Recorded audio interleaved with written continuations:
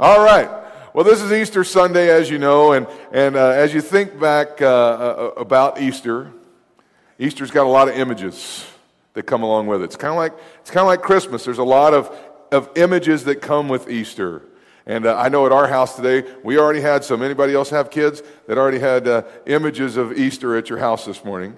We had the trail of Easter eggs leading over to the Easter basket. That was one image. We had an image of, my son Preston in his pajamas, well, half pajamas and half underwear. I mean, he kind of one of those kids that just sprawls everywhere. And so he's kind of walking until he found the first egg, and then he woke up, and his hair's all messed up. And that's one image of Easter for me. He's walking through the house looking for his Easter basket. Peyton's only 2 years old, and he just wanted to sleep. He didn't really care. But we finally got him up, and he didn't care so much about the chocolate. But when he found his Easter basket, he was like, oh, that's an image for me. You probably have images too. Everybody's got images of Easter. Chocolate bunnies, the Easter bunny, Easter eggs. Some people's images of Easter is the triumphal entry. And when people are waving the palm branches, and just in every Jesus movie we've ever seen, Hosanna in the highest. That's kind of an image that people have. There's images of the palm branches. There's images of Roman soldiers, and there's images of the crucifixion. And I mean, you just say the word Easter, and it conjures up all kinds of images for people. And that's kind of what I want to talk about today. Some of these images are commercialized. Some of them that we've gotten from movies, and some of them we've gotten from what media and advertising and things like that tell us. Some of them we have from Scripture themselves. Now, I grew up in the 80s. Anybody else here, child of the 80s? Amen. Good. Praise God. It's a good decade to be a child of. I grew up in the 80s, and I remember, and see if anybody else in here remembers, does anybody remember the epic miniseries, Jesus of Nazareth? Man, that was like, you just knew every year about Easter, that was going to be on. And it was like we all grew up with this image of Jesus with an English accent. Anybody else remember that? Some of these images, like I said, are commercialized. Some are from Scripture. Some are from traditions that our families have told us. Some are from Sunday school. But listen, I want to say this to you today, that Easter is the most important of holidays. It's more important than Christmas. And the reason is because this is the holiday that actually makes us Christians.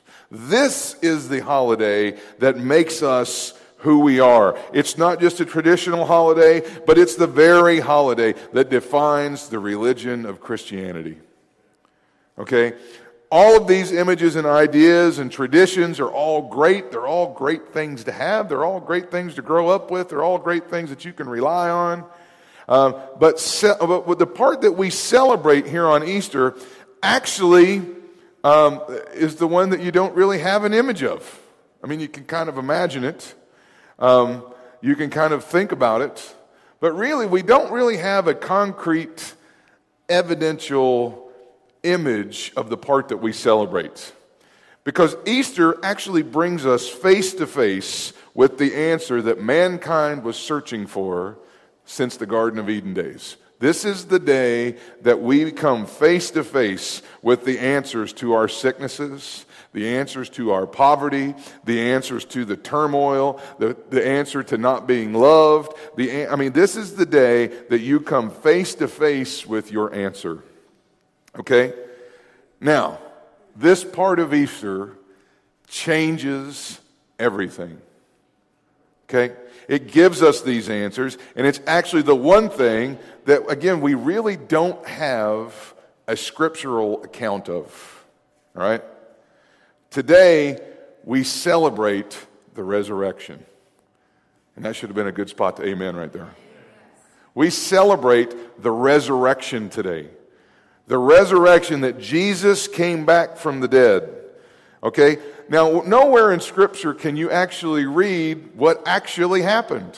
Now, we all have images of it. We all have thoughts and ideas, and we all think of, maybe smoke filled the tomb and lightning struck where he was laying, or we have this idea of, like the Star Trek, maybe he just got beamed back into his body, and he kind of, we all have, like thunder, and the stone just boom, moves. And we have all kinds of ideas. I was at a large church in Oklahoma for years, and we did an Easter play every year, and we built the tomb, and we rolled the tomb, the stone out of the way, and Jesus walked out in a glowing white, it was like he went in with this tattered and torn thing, and he came out with this like silky thing that they'd put black lights on, and they'd hold his hands out like this, and it would glow, and everybody would just, it was wonderful. And we all have an idea, but really there is no scriptural evidence for what happened. We know it happened. We're a side result of what happened, but we don't really know what happened. But that we do know this: that day something changed. Okay, the day that this happened, all of us who were separated from God were reunited with God. And even though we don't specifically know what happened in that tomb, we do know that we can stand before God today. When everyone else that has ever been born on the face of planet Earth are now born to have a relationship with Him. All right? At that point, there had to be a sacrifice made, and it was made. Now I'm not going to go into a big long history here and talk about the entire human race, but I am going to give you a little bit background here. From the days of Adam and Eve, and we all know this story, correct? Anybody here not know the story of Adam and Eve? That basically, they were put in the garden, and they were sat there, and God told them, He said, listen, you can eat of any tree here, but don't eat of this one. And He actually says these words. In Genesis chapter 2, He says, don't eat of this tree, because the day that you do, you will surely die. Now, we all know what happened. The snake talked to Eve, and Eve ate of it, and then she gave it to Adam. But how many of you know they didn't die right then? It's not like they took a bite and it was like poison and they just dropped dead. It didn't happen, did it? There had to be something else that God meant there, because He actually used the word in urgency. He actually used the word, in that day, you will surely die. So what was He talking about there? Because He wasn't talking about just killing over from eating an apple like Snow White.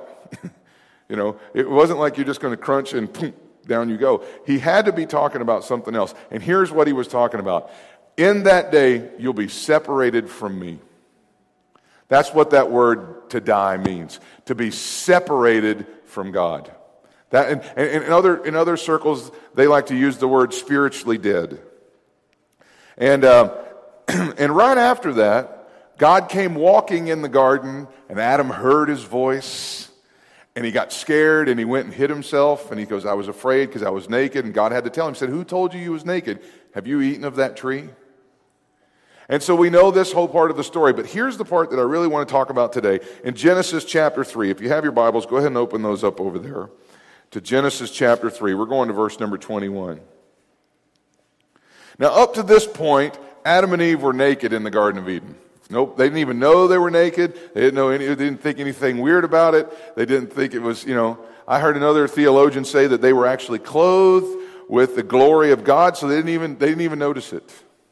But the moment that they sinned, the moment that they messed up, in Genesis chapter 3, verse number 21, God is telling them everything that's going to happen to them. But in verse 21 it says this, also for Adam and his wife, the Lord God made tunics of skin. He made tunics of skin and clothed them. Now, where do you think the skin came from? We're not talking like He skinned Adam and Eve and made, He didn't do a Hannibal Lecter here. Right? He actually had to go and kill animals, pull their hide off, and make clothes for Adam and Eve.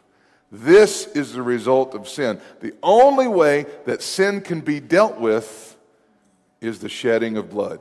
From the very beginning, from the time they walked around naked, God had to go kill an animal in order for them to be covered for what they did wrong. Sin has always only been handled by the shedding of blood. Now, this is gruesome, and some churches don't even like to talk about this anymore. Some churches will tell you, we don't like to talk about the blood. That's too gross. That's too gruesome. Listen, if there's the Bible emphatically says if there's no shedding of blood, there is no remission of sin. So it can't be something that we're scared to talk about. But at this point in time, this began a generations and generations of animals being killed and sacrificed in order for that blood to cover up the sin of man. Again, some of you have been probably watching the Bible series on the History Channel, and you probably saw when Moses, just a few weeks ago, they had the Passover, and they took the lamb or the goat, and they killed it, and what was it that saved the Israelites from the death angel that passed over Egypt? Blood. See, this is the way sin has always been handled. It has always been handled by the shedding of blood. Why is that? Why is it that blood is the only thing that handles sin in our lives? Here's why. Because God told them, in the day that you do this, you will surely die. Well, where is your life found at? It's found in your blood. And because there's life in your blood, when you spiritually die, the only thing that God recognizes between life and death is blood. So it's not a gruesome thing. It actually is a very beautiful thing because that's where your life resides. And so that's the thing that God recognizes. We are born separated from God. And Jesus dying on the cross was the shedding of blood, but because of the resurrection, that blood never had to be shed again. All right? Because instead of covering up the sin for man, this ultimate sacrifice cleansed man. It made them new. But why is it about Jesus' blood that was so special that once it was shed, it never had to be shed again? Well, Hebrews chapter 4, verse number 5 says this: we do not have a high priest who cannot sympathize with our weakness, but was in all points tempted, just like we are, yet without sin. Yet without sin. And the reason Jesus' blood shed once, it's because he didn't have sin in it. See, we're born with a genetic disease. There's lots of talks about genetic disease. There's talks about cancer being tracers that go through people's bodies and it goes into their kids. And you might have genetic markers. Anybody ever heard that kind of stuff? The term genetic markers for cancer or Alzheimer's or alcoholism. I mean, there's all kinds of things that can be passed through the genetics. Well, sin is the ultimate thing that's passed through our genetics. But Jesus came and he had the cure, because he never sinned. All right? So, with all that backstory, let me say this to you. The resurrection changed everything. What did it change? The fact that Jesus rose changed everything for you, the person sitting next to you, your uncle that you can't stand, your brother that used to get on your nerves. The resurrection changed everything for everybody. All right? Matthew chapter 28, verse number 18, and Jesus came and spoke to them, saying, all authority has been given to me in heaven and on earth. The resurrection changed everything. All right? Let's talk about the first thing that it changed. The resurrection changed the beating that Jesus received to the healing that all men need. Does anybody know anybody that never needs healing? I know there was a movie that came out a few years ago with Bruce Willis in it called Unbreakable. Did anybody see that movie? And he never got sick, and he never, it's just like, and he never even thought about it. But he finally went and asked his wife, when's the last time I was sick? And he was kind of this superhero that never got sick, and he didn't even know it. This doesn't exist. Every person needs healing from time to time. I mean, whether it's, a cut on your finger from a paper cut, or a sickness, or a disease, or a break in your leg, or whatever. Listen, there are all kinds of variations of healings. And it's the resurrection that changed the beating that Jesus received to the healing that all men need. But let's go over to John chapter 19. John chapter 19, verse number 1. Then Pilate had Jesus flogged with a lead-tipped whip. Now, I'm reading out of the New Living Translation. He had Jesus flogged with a lead-tipped whip. The soldiers wove a crown of thorns and put it on his head, and they put a purple robe on him. Hail, King of the Jews, they mocked, and they slapped him across the face. Now listen, we read that, and we've seen images of that, and we've seen movies that have that depicted in it. And this is a terrible thing. But in the Roman Empire, this happened all the time. This was common practice. I don't know how many of you have ever been familiar with the term the cat of nine tails. I think we have a picture of one. But the cat of nine tails was not just a whip, but if you see there on the end of it, it had little pieces of bone and metal and rocks woven into the leather. And so when they would beat him with it, it wasn't just leather crossing. I mean, listen, I don't know about you. When I grew up, I experienced leather across my backside a few times. Anybody else, their parents, know what I'm talking about? My dad could have his belt off with one quick jerk, and it was just like through all the loops, come out and fold in his hand in the air. It was like a Jedi trick almost. It was like, how did you do that? And I experienced leather across my hind end a few times. But this isn't the same kind of leather that we're talking about here. This is leather that is meant to not just whelp the flesh. This is leather that is meant to tear the flesh and rip the flesh. And this is a very gruesome thing, and it's a terrible thing, but this is something the Romans did all the time. They would beat prisoners, and actually when they used the word flog in the New Living Translation, actually in the King James Version it says scourged. Scourged meant to beat somebody literally half to death. Okay? This beating was on Jesus' physical body. This didn't happen spiritually. This didn't happen somewhere, out in the heavenly somewhere. This happened here on earth in Jesus' physical body, made by physical soldiers with a physical whip that was assaulting Jesus' physical body. Now this right here was the price that Jesus was paying for our physical healing. This became the answer for when sickness, disease, injuries, and other physical abnormalities happened to you. This was the price that Jesus was paying to take care of those things.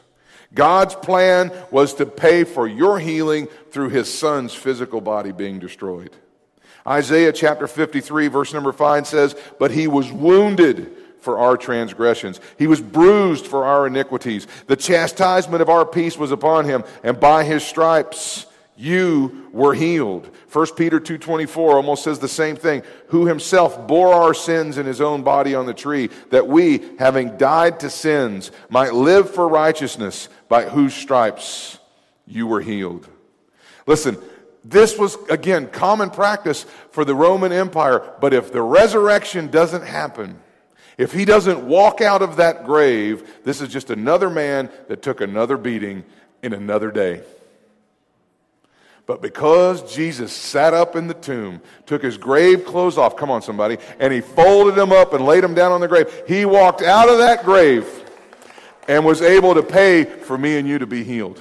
It wasn't just something that he took on his back and said, "Oh, that's a terrible part of the story." No, he got up, and when he did, those wounds didn't just, they turned into from a beating to the treatment for your sickness. They turned into the treatment for your healing. They turned into the ultimate medicine that you need in order to get better. I can expect to be healed based on Scripture because of the resurrection. Jesus didn't just get beat for the heck of it. Okay, I can now expect the flu to vanish. I can expect cancer to leave. All right, I can expect heart problems to be corrected. I can expect deaf ears to be open, blind eyes to see, broken bones and torn ligaments to be put back together. Why? Because of the resurrection.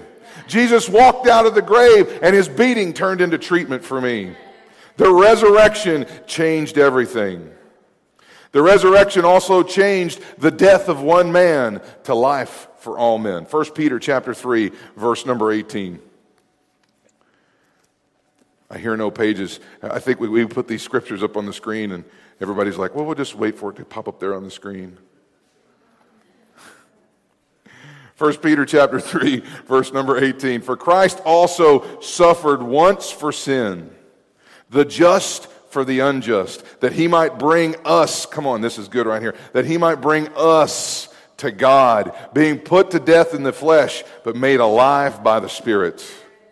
Romans chapter 8, verse number 10.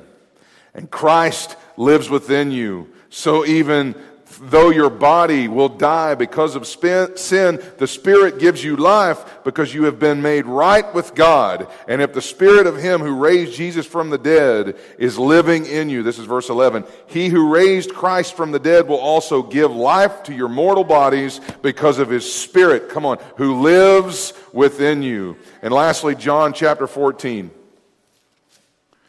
verse number 19. A little while longer, and the world will see me no more. But you will see me, and this is the best part right here, because I live, you will live also.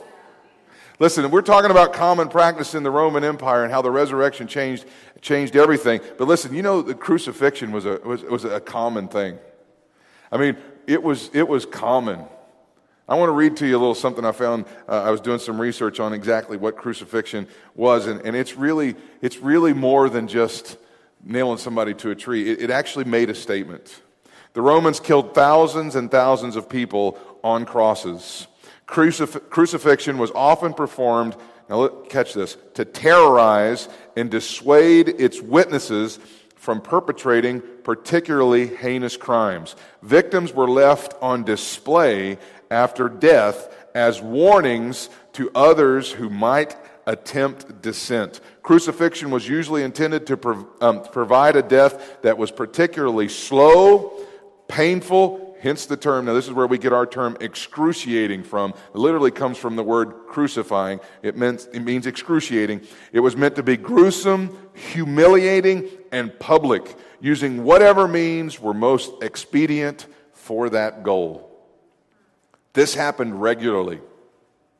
This was not an uncommon thing. We look at it as just like, whoa, that's so weird and uncommon because you know the way that we handle justice here in the modern world, it's not really anything like that. To put somebody on display in front of the whole world. I mean, human rights did not exist in the Roman Empire. There was not like an attorney standing there for the guy hanging on the cross and be like, I'll be contacting you guys shortly. There was no human rights there. These guys were hanging there as a public display, and it happened all the time. That this was run of the mill for the Romans to kill people like this. But again, the resurrection changed everything. It wasn't just another crucifixion. It wasn't just another prisoner guy who was hung on display for the whole world to see and for them to say, now don't you even think about trying to do what this guy did. It was more than that. It was the ultimate substitution for you. When God told Adam and Eve, in the day that you do this, you will surely die. This was Jesus dying for you. This was not just another death sentence. It was not another public execution. It was actually Jesus hanging in your place because you should have been put on display. I should have been on display. We should have been on display, being paid for our own sins. We should have been a greasy spot in the universe. But the resurrection changed it from just another prisoner dying to you being set free, you being made alive. I can go now and stand before God and find the answers to my problems because I've been made alive because Jesus walked out of that grave. We've been made alive because Jesus died and rose again. Listen, I've been bad. How about you? Anybody else in here been bad? I've been bad. I'm never going to be good enough. You're never going to be good enough. I can never stand on my own in the presence of God. But listen, I've said it a million times already. The resurrection changed that. Okay? The happiness to my depression, I can go stand in front of God and expect. The job that I need to get my finances met, I can go stand in front of God and actually expect it. Listen, some of you have been faithful at your job somewhere. The raise that you deserve, listen, you can go stand in front of God and expect it. Why? Because you're alive now. You're a live person spiritually who can stand in front of a living God and expect Him to meet your needs. I am alive and can receive from God everything that I need because the resurrection changed everything. And lastly, the resurrection of one man changed all men to a place that he could live. John chapter 14, verse number 20. At that day, you will know that I am in my Father, and you in me, and I in you. Paul said in Colossians chapter 1, verse 27, to them God willed to make known what are the riches of the glory of this mystery among the Gentiles, which is this: Christ, not somewhere else, not just out there, not in the sweet by and by. Christ, come on, in you, the hope of glory. Now listen, we already discussed this, but we were all born separated from God. We were not somebody who God would want to live inside of. We are not somebody that God would look at and go, I would like to make my dwelling place there. But the resurrection changed that. No matter how good of a person you've been in your life, no matter how bad of a person you've been in your life, listen, God didn't want to live inside of us in our current condition. We can be, penny perfect, or we can be, the lowest of the low. And God didn't want to live inside of us. He couldn't live inside of us. He was literally not able to live inside of us because we weren't worthy. We were not that. But the resurrection changed that. Now, not only am I good enough to have a relationship with God, but He can actually come and live inside me. He can actually live in my heart. He can actually have 24/7, 365 access to me. How many of you in here have ever bought a house? If you buy a house, you don't want to go and live in a house that you go and look at and it's just not really fit to live in. My dad flipped houses my whole life. He would build houses and he would buy houses and flip them and fix them up. Taylor and Bianca just closed on their house and just moved in the other day. And I saw pictures of her, and this is kind of what inspired me. She was in her kitchen cleaning. And when we saw her after that, and she was like, well, that was just to get it to the point of moving in. But I saw many houses that my dad would buy, and we would go and walk in, and it would just be awful. The carpet would be more than just stained. I mean, it was like animal stuff everywhere. I mean, we're talking disgusting. Mold growing in the walls, rot in some of the floors. Anybody know what I'm talking about? And there were other times my dad would buy a house and it wouldn't look that bad until you start going and peeling back the layers a little bit, and you go and check out something behind the wall, and there would always be something that we'd have to fix, and something that we'd have to change, and something that we would have to replace. But once those things got changed, and once those things, listen, those became dream houses for people. People that had never thought about even owning a house, my dad would sell them these houses and say, here you go. And people would move in, you'd think you gave them $1 million. And they were dream houses for people who used to live on the street and never had, didn't have anything. And now they're living in a house somewhere. I want to say this to you today. Because of the resurrection, now catch this, because I almost shouted when I wrote it down. You became God's dream house.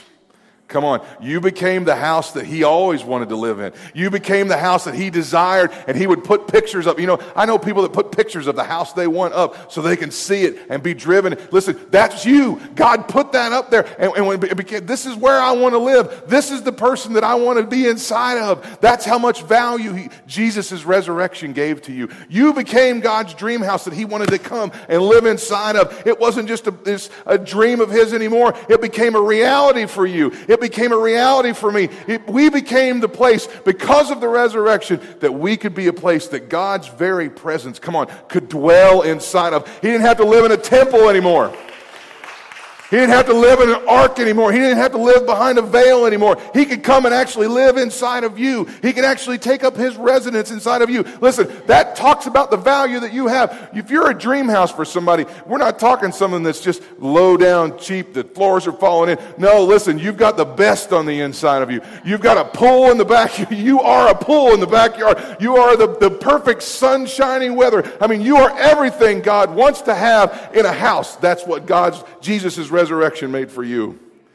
He put it into you because you are where He wants to abide. The resurrection changed everything for us because that is what changes us to be the dream house for Him. And I want to close by saying this.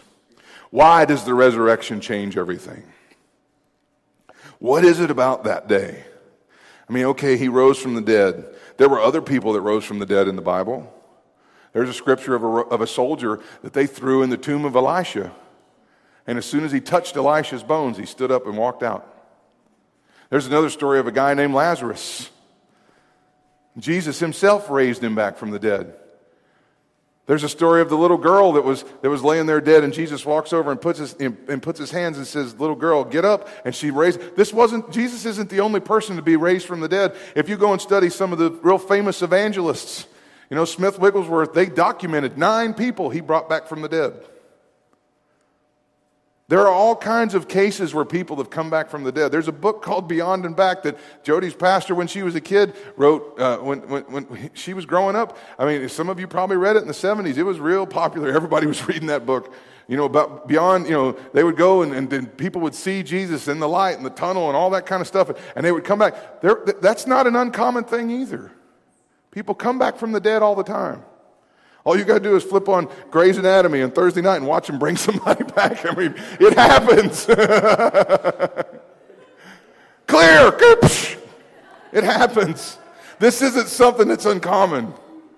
What is it about Jesus' death and resurrection that changed everything? Why? Because that was the day that the job that was the redemption of mankind finished. It was when he rose from the dead that he finished everything it took to finish us.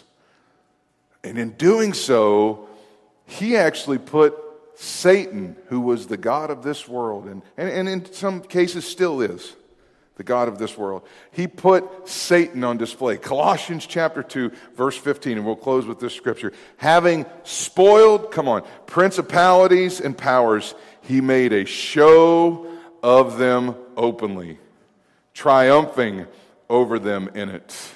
This was the day that he walked out and he put himself on display and said, "I'm alive. I have defeated everything that would ever come against you. Every problem you will ever have, I have defeated." And when he walked out of the grave, that was the evidence. That was the proof. That was the day the job finished. When he rose from the dead, that was the last step.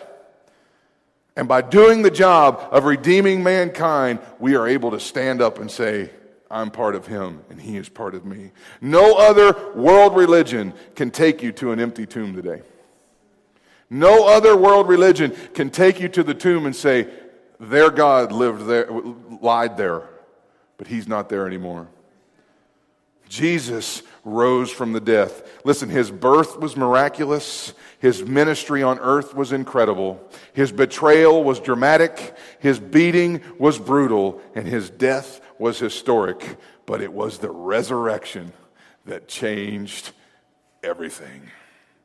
Heads bowed, eyes closed. Father, thank you for our time together today.